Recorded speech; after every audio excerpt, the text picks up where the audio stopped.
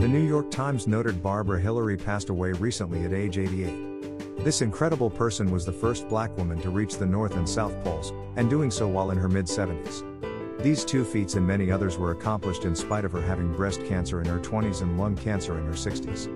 Eventually, her adventures and travels led to becoming a motivational speaker and lecturer on climate change.